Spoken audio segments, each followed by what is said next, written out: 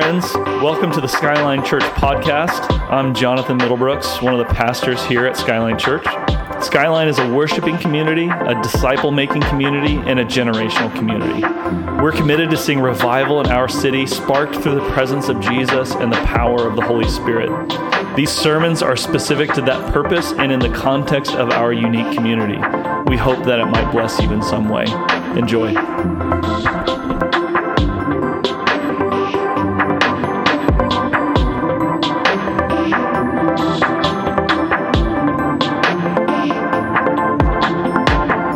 A series called Encounters with Jesus. So we want to see what happens when people encounter Jesus. So if you've got your Bible or you want to grab one in the pew, you can open up to Luke 4.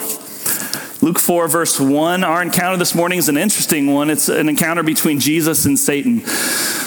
And so we want to dig in this morning and read this text and ask the Holy Spirit to lead and guide and teach us this morning about what's happening here in this encounter.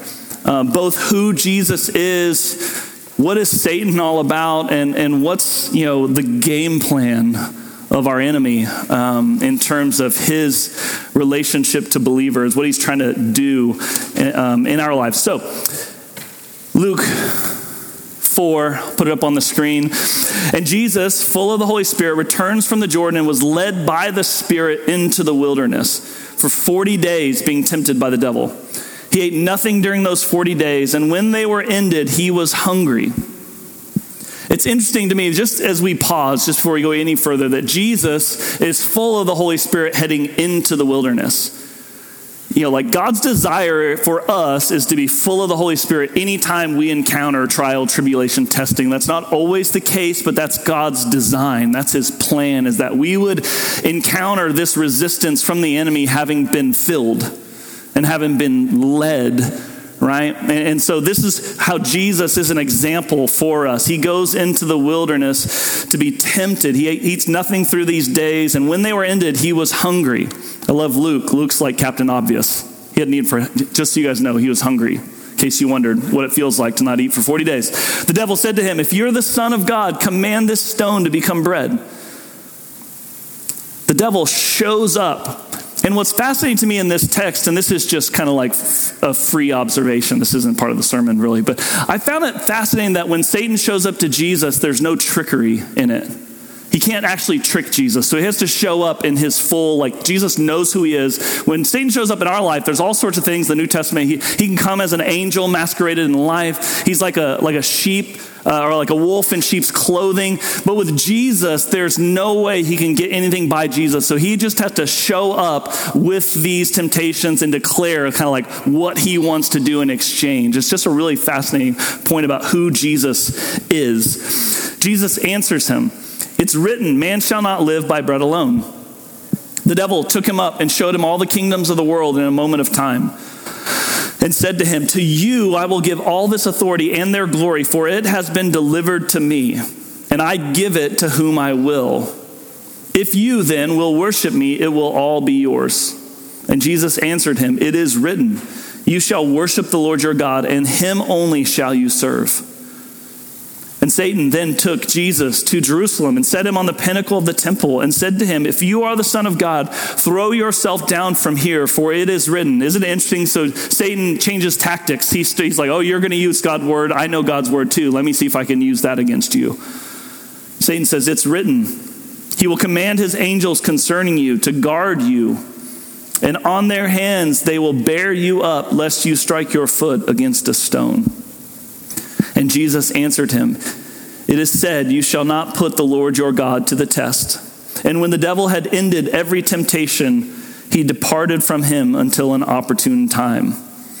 It's a fascinating story of Jesus and Satan. I think the first thing that I just want to get our minds around is that we live in this life with an enemy. Like there is an enemy of your soul, and the Bible gives him a name. It's a personified force, and his name is Satan. And we have a friend, John Tyson, said this one time. He said, if you don't have a personified version of evil, right? If there's not a person who is evil, who is coming against you, what you will do is you'll turn human beings into your enemies. You'll make flesh and blood your enemy if you don't believe in a person who personifies evil. And I think that's fascinating. We live in the day and age where people have stopped believing in Satan, and that would be Satan's greatest trick, wouldn't it be? Like for you to believe he doesn't exist and turn other human beings into the enemy. But the New Testament says if it has flesh and blood, right, it's not our enemy. So our enemy, actually Satan, we have an enemy in this world, which means, and he says it in this text, he says, this thing has been delivered to me. This authority on the earth has been delivered to me. And you go, well, how's it been delivered? Through sin. Adam and Eve literally delivered their authority that God had given them to have dominion in the world and to subdue it. They delivered it to Satan when they took the fruit. And Satan has a scope of power in the world, which means that we live now in contested space. So this is the key for Christians, because sometimes I think Christians don't have the right view of what's actually real in this world, that we actually live behind enemy lines. We're in a war that's actively going. Have you guys ever just watched the news to see what it's like for people living in war zones? Right? You can't walk outside, right? You got to be super careful. We've got our friends, the Caldwells are coming next Sunday from Lebanon. They're going to share. If you've watched what's gone on in Lebanon, watch this week of a shooting on the street. There's stops everywhere. It's just crazy. You live differently when you're living in contested space. And the easiest people to get picked off are the people who live in a war zone as if they're in peacetime. And I think as Christians, we have to just be aware that we live in the world where we have an enemy who seeks to steal, kill, and destroy every good thing that God has made. Everything he's done in us, everything he's done for us. Now, this doesn't mean we live in fear. It just means we live in reality. We live with the knowledge that this is true. Jesus lived with this knowledge, and it's fascinating to me that Jesus answers Satan with God's own word. So Jesus is led into the wilderness by the Holy Spirit. Satan tempts Jesus. And so I think what I want to do is find both a little bit of the game plan here. What is Satan doing when he tempts Jesus, so that we can recognize temptation when it comes to us? What is Satan doing in the midst of this testing? So he's testing Jesus, and what he's really tempting Jesus to do is to test God. And he's taking him into this place of tribulation, of trial. This is a trial, right? A 40-day trial to see, can you survive when I throw everything in the kitchen sink at you? Satan tempts Jesus, and thus in this temptation, he's actually challenging God. But Satan never challenges God directly. He's in the end around. He's subtle and he's clever, right? And so he's giving him these temptations when he's really after something else. What are the three temptations? It's really fascinating. And there's probably multiple ways you could look at this. This is just the way I felt like the Holy Spirit was leading me this week to talk about this idea. The first one, he says, hey, you're in the desert, you're hungry, you're the Son of God. I know who you are. This is really fascinating. He's like, I know you. Other people may not know you, but Satan, he's like, I know who you are. I know what you can do. I know you were there at the beginning with God. You were the Word of God. You are God. You can look at that stone and say, become bread. And it'll become bread in a moment. And the temptation in there is basically this idea of provision. So what's the question behind the question? The question is basically, you're out here hungry, yet you can turn stones into bread. Who is God that he would send you out here and let you go hungry? If you are the Son of God, just provide for yourself. It's this idea of provision. And I think we get into places in life where we wonder about the provision for our lives. And it's this core question that I think is underlying this is, will I be taken care of? I think this is a core thing in our life that Satan wants to attack, is the idea that, will I be taken care of? And if I won't, what's the choice? Then I need to care for myself. I got to take over. I got to fix this. If I could turn a stone into bread, how many times, you guys, if we had supernatural powers, you know what we would have? We'd have everything, because we would just be like, yeah, bread. You want some bread? I'd just be like handing it out. And yet Jesus looks at this and goes, that doesn't solve the real problem. Jesus is always and only concerned with the real problems in this world. He sees that I could feed myself in the desert. It wouldn't fix the problem. It wouldn't be the right answer to this question, will I be taken care of? Which is fascinating. So what Jesus is saying is he's saying the answer to your deepest questions can't be answered in circumstantial responses. Who God is cannot be answered in whether you're hungry or not. Right? Because when you do that, you get to the point where you now are testing God. You now are questioning God, which means you actually have put yourself to judge the judge. You're like, hey, God, if you don't make this stone into a bread, I'm going to say you're not good. You're not going to take care of me, which gives me then the right to take care of myself. Jesus looks at Satan and goes, no, this isn't actually about bread. This is about me and my Father. And we don't let anyone get in between us.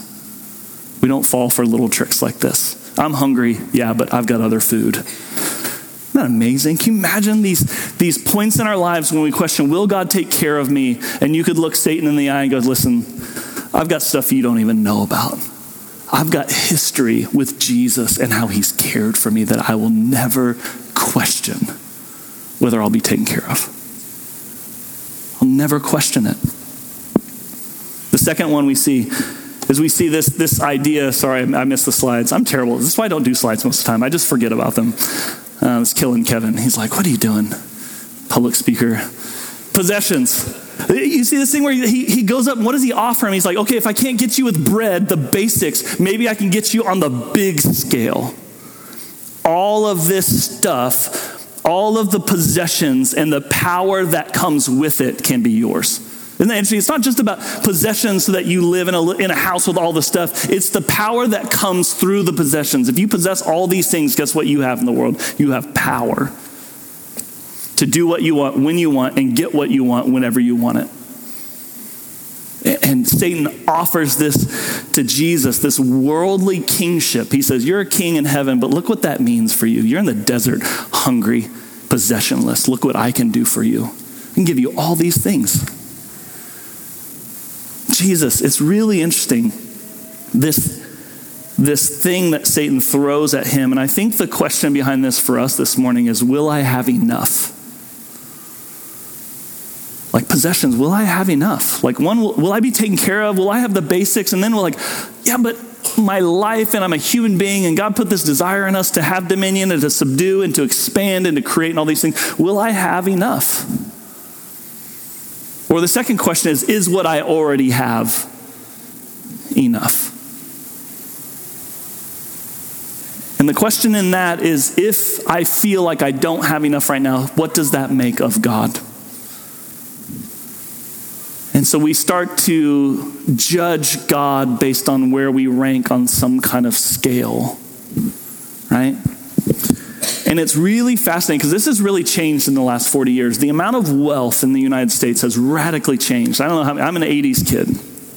I grew up in a small town where basically everyone had about the same amount of money. And it was just kind of like, I just didn't think about things, and you drove everywhere. We were 2 hours from the nearest airport. So even to fly, we had to drive a long way. Anybody grow up that way? Or just like, So then you're like, well, we might as well drive the extra 6 hours. But nobody had money to fly, right? Like I flew one time before I was 17. That was it. We drove, man. My dad's like a zombie driver. Anybody have one of those dads?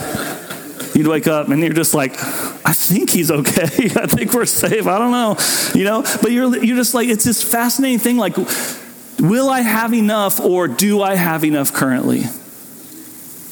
And I think the interesting thing the answer to that question is, do I have enough? Is, well, what do you want? Because if what you want are possessions and power, then you'll never have enough. But if what you want is Jesus and the freedom and peace he brings, you already have enough. It's just a question of, have you given that thing the full picture, like your full vision to say, look at what I have. So Paul says, listen, we're persecuted. We're perplexed.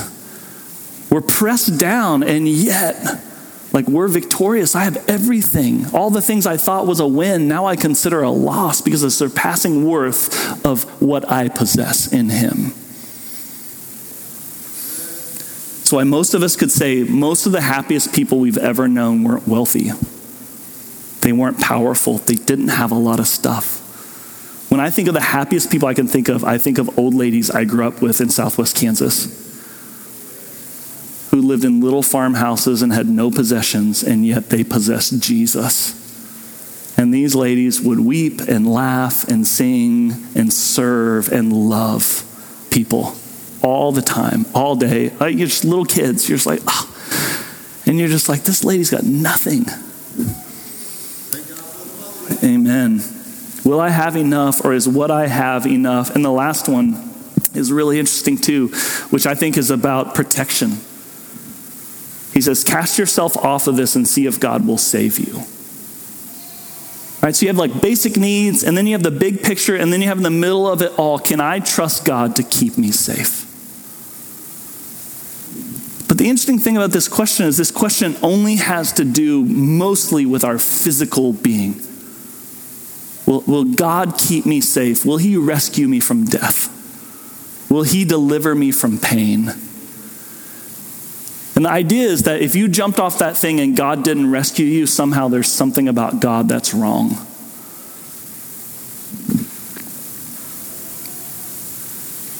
And yet, again, it takes this like narrowing of vision for that to be the question.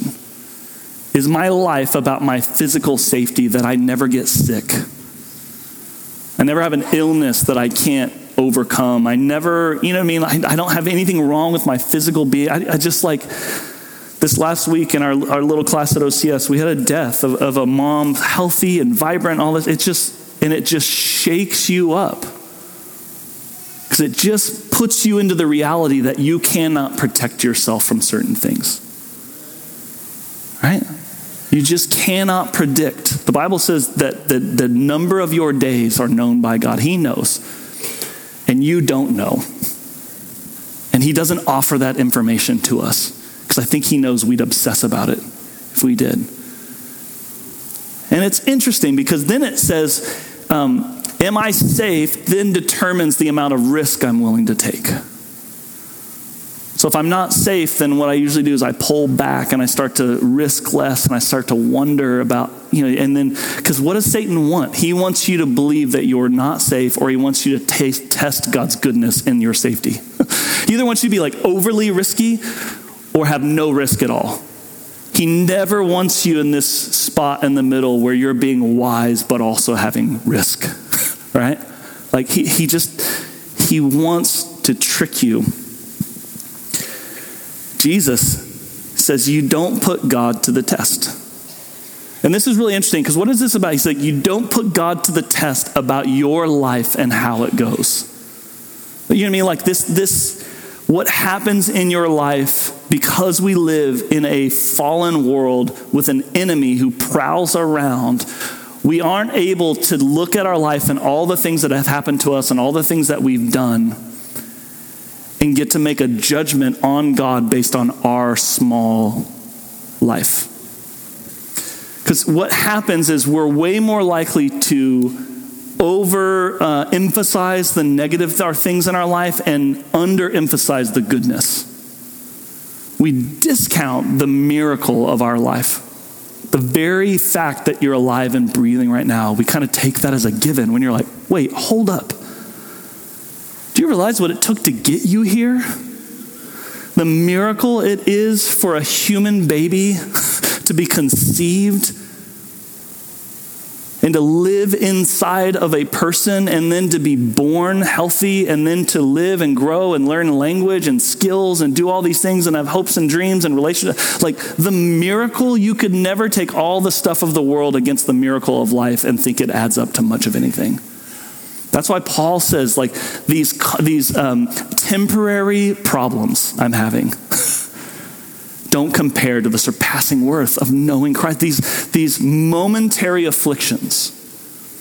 And friends, I can just tell you, in the grand scheme of eternity, when your life gets told, the worst thing that has ever happened to you will look like a momentary affliction when you're with God.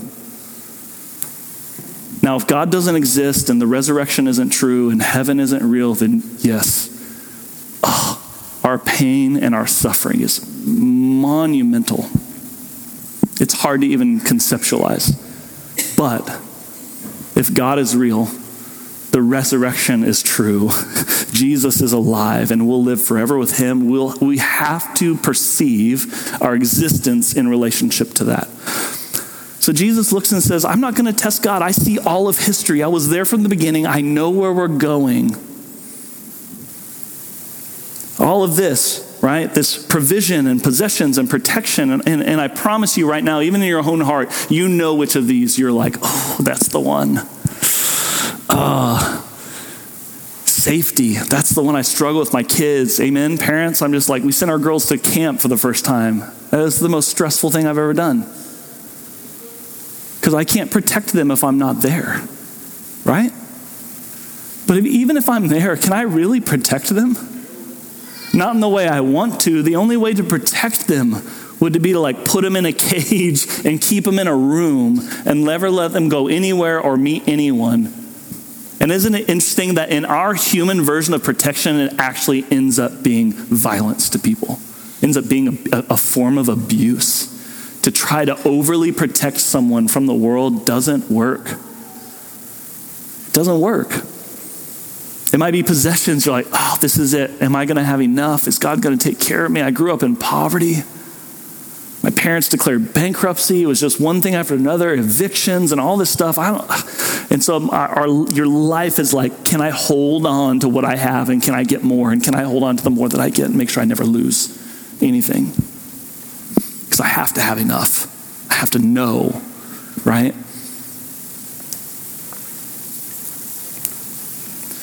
Satan wants Jesus and you to doubt God, reject God, and accuse God. But it's really interesting because I think I asked the question as I read this text and I prayed over it this week. I was like, but what is Satan really after? What's he really after? Because did he really think Jesus was going to reject God? Satan's pretty smart. And maybe you're like, oh, well, his pride was his fall. So maybe he's so prideful. He thought, I got this. I'm going to get Jesus. But I don't know that that's what he really thought.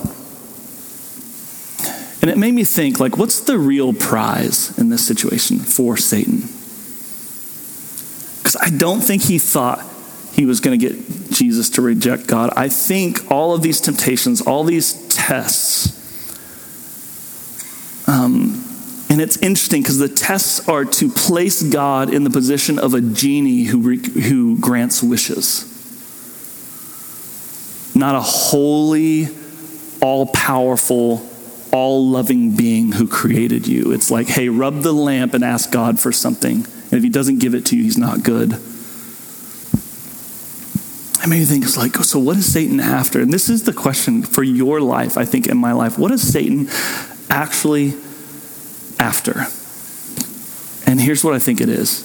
And it's interesting because it happened in the chapter before. It says, now when all these people were baptized, and when Jesus had also been baptized and was praying, the heavens were opened, and the Holy Spirit descended on him in bodily form. I don't even know what that means, guys. There's a dove. Some people's like, it was a dove. I don't know.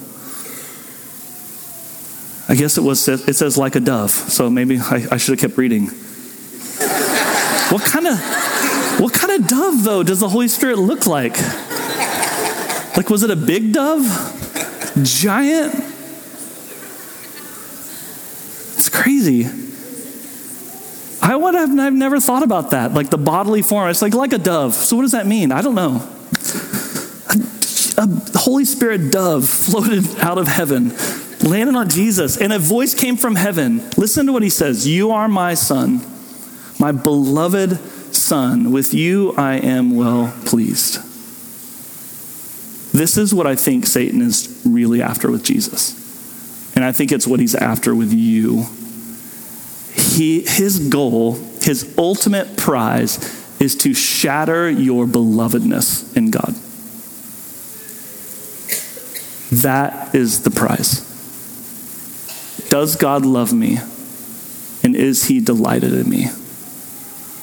Or does God just put up with me because he happened to make a mistake in creating me and now he's stuck with me? And and he's just disappointed with me all the time. Right? Satan, in his temptations, in your life, in your testing and in your trials, he is subtly and slowly chipping away at your belovedness.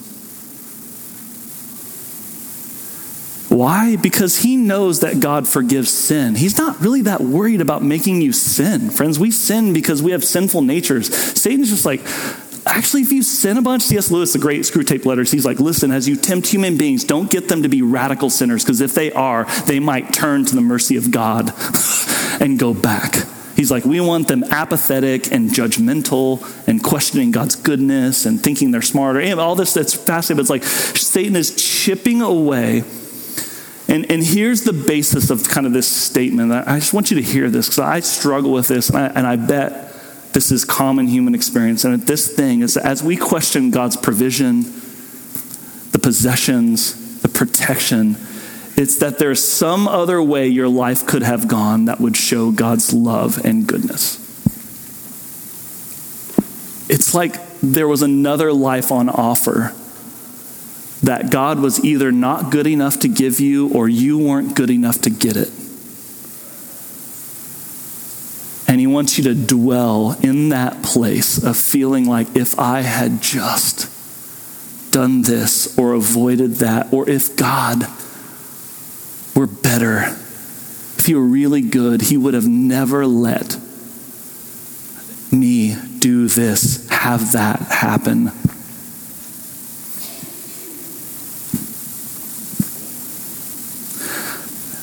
And so we start to wonder, if God loved me, he would never let me be hungry. But he let Jesus be hungry. So what you end up doing, it's fascinating, is that you're not really accusing God of not loving you. In some ways, you're accusing God of not loving his own son. Well, if God really loved Jesus, why would he let him go into the desert and have a showdown, like cage match with Satan? Why would you do that to your son if you're good? If God loved me, he would never ask me to be poor. Well, what about Jesus? Jesus owned no possessions. He never had a home. He couldn't even pay the temple tax. He had to catch a fish. He had to create a miracle to pay his taxes. Anybody else been there? Been there before? Lord, send the fish. If God loved me, he'd never let me be in danger. He'd protect me at all costs, in all places, in all ways, which would mean you would never die. Right? Everyone wants to go to heaven, but no one wants to die. Christians don't fear death. Even catastrophic, awful, traumatic, too soon death, we're not afraid of it. Because we don't put our hope in this life. We don't say this life is so good, I never want to leave it. We say, no, God, we'll live here as long as you want us to, do all the things you ask us to, but we're hoping for heaven. Our hope is in you. If God loved me, if God loved you, he would have never allowed your abuse or your divorce or your betrayal of friendship or your financial hardship or your childhood or your loneliness or your anxiety or your confusion, your doubt or your addiction or your sin. And then as we get there, we say, if God doesn't love me and he's not delighted in me, then I have to make my own plans. Right? I've got to just take care of it. I've got to gut it out. And so what we do is we walk off into the wilderness, not full of the Holy Spirit, but empty, trusting ourselves. And that never goes well. And as I think about this, right, like if God really loves you, but I think about this idea of the signal and the noise. They talk about this in studies. As they study human beings and as they ask questions and they do research, they're like, there's the signal and the noise, and you've got to eliminate the noise so you can capture the signal. And here's what I think about temptation and testing and trial. The noise is all the stuff. It's all the stuff that's getting thrown at you. It's all of your junk, and it's all of your sin. It's all of your mistakes, all of your failures, all the things that people have done to you. But the signal is this. The signal is anything that makes you doubt your belovedness. That's what you have to pay attention to. It's not that you're going through temptation. All are tempted, right? It's not that you're going through testing or trial or tribulation. It's so many people And it's really weird because you never really know how many people are going through what you're going through until you go through it. I never knew how many people had lost their spouse until I lost my spouse. And then it was like out of the woodwork. So many widowers and widows were like, me too. And I was like, what? I'm not alone? Yeah. Anything that makes you doubt your belovedness in God and his delight in you, friends, comes from Satan. That's who it comes from. And this isn't about godly sorrow about your sin. It's okay to feel bad if you do something wrong. But your wrong and your sin and your failures and mistakes never reduces your belovedness. You cannot increase it and you cannot decrease it by anything you do or by anything that is done to you. You can live the most defiled life the world has ever seen, and God would look on you as lovely and desirable. He takes the worst sinners and he goes, we talked about it last week. This is going to be the one who loves me the most. God, he doesn't love sinners because he can clean them up. He loves them because they belong to him. In the same way that every parent in this room who's had a prodigal child, you never once questioned your love for that child. Never once were you like, I don't know if I love them anymore. No, you're literally like, how much more blood could I spill for this kid? Because I would do anything it took to bring them home. And you prayed those prayers like, God, whatever it takes, take my life. Just take me. I'll go. Just bring them home. That's who God is. Which tells us that overcoming temptation and testing and trials isn't about willpower or mental toughness or self-righteousness. It's not even about your ability to quote the Bible. Jesus does that, but that's not a secret thing. You should quote the Bible, but if you quote the Bible, but you don't know that you're loved by God, guess what? You're like spinning your wheels. Here's what it's about. Overcoming temptation and testing and trials is about your ability to tap into the reality of the never-ending belovedness and delight that you possess in God right now. In this moment, right now, you have everything God has for you. It's yours. He says every spiritual blessing in Christ is yours. The question is, are you just, yes, I agree. It's mine. It's mine. I think this is the living water that Jesus talks about. That living water in us, I think, is his love. Our ability to know and understand that we are so loved by God that we'd never have to do anything more to earn it, and that there's nothing we could do to lose it. That's even more important. There's never been a moment of your life that you've been loved less by God. Never. Which also means that the person sitting next to you, that's true of them as well. There's never been a moment that God's not just like, I would die for that person next to you. Not only would he did. I'm going to invite the band back up, and I want to spend some time praying through this. And I'm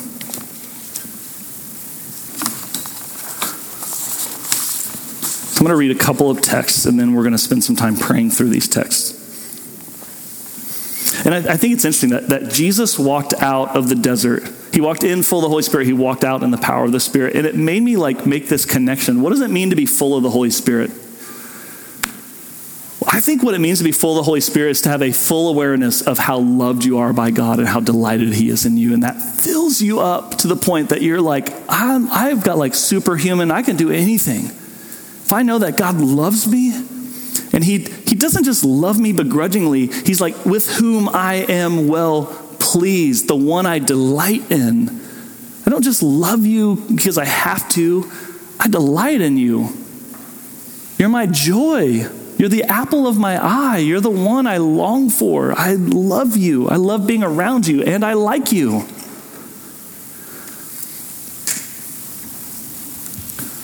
I love this text from Isaiah 43.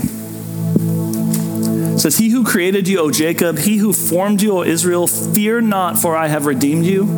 I've called you by name. You are mine. When you pass through the waters, I will be with you. And through the rivers, they shall not overwhelm you. When you walk through the fire, you shall not be burned, and the flame shall not consume you. For I am the Lord your God. All these things are true, not because of who you are or what you've done, but because of who he is. I'm the Lord your God, the Holy One of Israel, your Savior. I give Egypt as your ransom. Listen to the value. He's like, entire nations, that's how much I love you. Cush and Seba in exchange for you, because you are precious in my eyes and honored, and I love you. I give men in return for you, peoples in exchange for your life. Fear not, for I am with you. I will bring your offspring from the east, and from the west I will gather you. I will say to the north, give up, and to the south, do not withhold. Bring my sons from afar and my daughters from the end of the earth. Everyone who is called by my name, whom I created for my glory, whom I formed and made. And then Romans 8. Who shall separate us from the love of Christ? Shall tribulation or distress or persecution or famine or nakedness or danger or sword? As it is written, for your sake we are being killed all the day long. We are regarded as sheep to be slaughtered. No, in all these things we are more than conquerors through him who loved us. For I am sure that neither death nor life, nor angels, nor rulers, nor present things, nor things to come, nor powers, nor height, nor depth, nor anything else in all creation will be able to separate us from the love of God in Christ Jesus our Lord. There is nothing that exists in this creation that could separate you from the love of God that is in Jesus Christ. There's no kryptonite in this world for you and God. You are secure in him. He loves you. I'm going to read this quote. I love this quote. Grace strikes us when we are in great pain and restlessness. It strikes us when we walk through the dark valley of a meaningless and empty life. It strikes us when year after year the longed for perfection does not appear. When the old compulsions reign within us as they have for decades. When despair destroys all joy and courage. Sometimes at that moment, a wave of light breaks into our darkness, and it is as though a voice were saying, you are accepted. You are accepted by that which is greater than you, and the name of which you do not know. Do not ask for the name now. Perhaps you will find it later. Do not try to do anything now. Perhaps later you will do much. Do not seek for anything. Do not perform anything. Do not intend anything. Simply accept the fact that you are accepted. If that happens to us, we experience grace. And last but not least, Brennan Manning, my deepest awareness of myself is that I am deeply loved by Jesus Christ. And I have done nothing to earn it or deserve it. This is what it means to be a Christian. To be a Christian means at the deepest part of you, you have an awareness that you are loved by God. Not because you earned it or you deserve it or you do things right, but because that's who God is. He loves human beings. So I want you to stand to your feet. I'm going to invite the prayer team up. And I want you to just close your eyes for a second. And we're just going to spend a moment in prayer. And if you feel comfortable, you just open your hands to God, to the Father. Just open your hands. It's just a posture of receiving.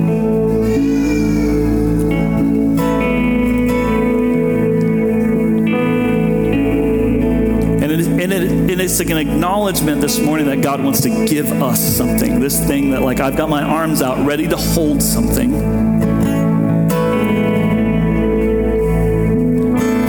And I want to read this text again from Isaiah because I think you need to hear it in the first person. And I'm going to read it slowly so that you can put your name there and you can hear this directly to you. He who created you, O Jacob.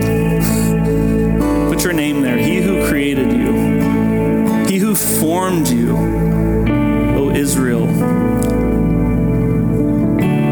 This is to you this morning. Fear not, for I have redeemed you. I've called you by name. You are mine. When you pass through the waters, I will be with you.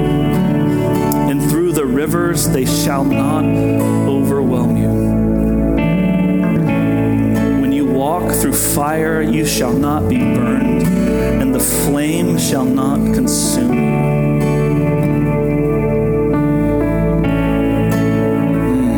The promise of God on your life this morning is that he will be with you. You will not be overwhelmed, and you will not be consumed. Whatever is coming against your life, whatever is tempting you, whatever sin pattern you cannot get past, God says this is not the end of the story. It's not the end. For I am the Lord your God. He's your God, the Holy One of Israel, your Savior. He would give Egypt as your ransom, Cush and Seba in exchange for you, because you, my friend, are precious in his eyes. Just say that in your heart. Say, I am precious in God's eyes. Precious in God's eyes. Not just precious, but he says honored. Friends, right now in heaven amongst a myriad of angels, God the Father, Jesus the Son, all the saints, your name is held in honor in that place. Think about that for a second. All the honor you could ever wish for in this life is like dust compared to the honor you have in heaven right now by God the Father. And he says this, and I love you. Fear not, for I am with you. I will bring your offspring from the east. Listen to this promise for your children. Everyone in here who has children, I will bring your offspring from the east. You don't have to fear.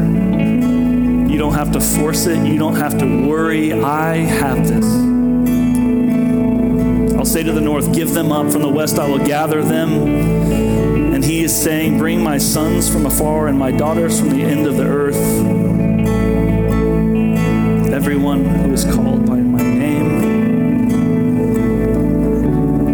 Who shall separate you this morning from the love of God in Jesus Christ? Not tribulation, not distress, not persecution, not famine, nakedness, danger, or sword.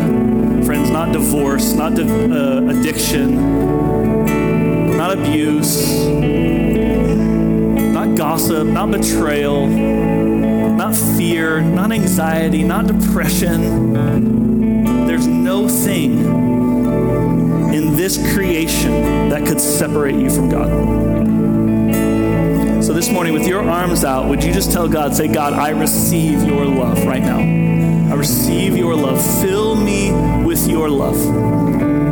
Speak your love over my heart right now. Cast out darkness. Cast out fear. Do away with the lies. Would you come and bind up my wounds, Father, with your love, your healing touch this morning? You love me. You love me. You love me.